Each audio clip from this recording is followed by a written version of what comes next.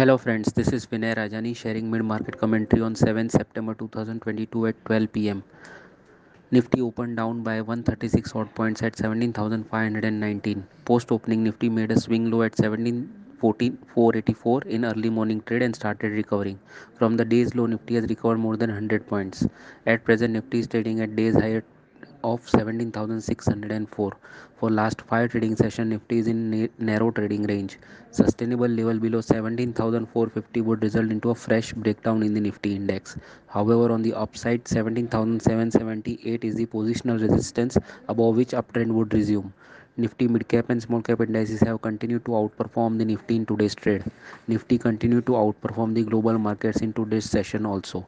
Stocks like Shree Cement, Godrej Consumer, Ultratech Cement, RIIL, and ACC are major gainers in today's trade, while Tata Motors, Bharti, Tata Steel, NTPC, and ICICI Bank are major losers from the high turnover stocks. Breadth of the market is positive with 3:2 advanced decline ratio at NSE. Thank you, everyone.